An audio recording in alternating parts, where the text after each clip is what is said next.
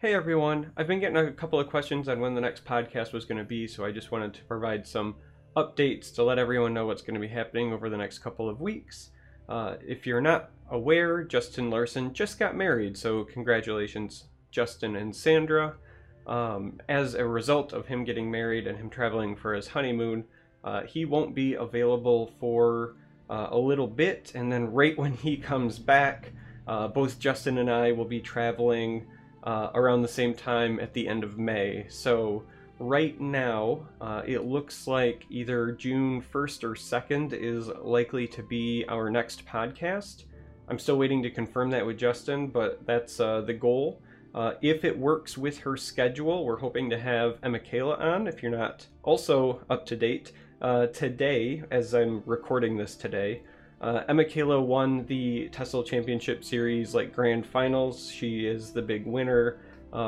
Did so very impressively. I'm very, very excited to have seen her win. So we would love to have her on. And then there are other people that we hope to have on in the near future as well. No spoilers. But yeah, that's what I wanted to let you know as far as the podcast goes in the immediate future, is that with Justin traveling for the honeymoon and then Justin and I doing some traveling right around the same time, we're targeting a early June return.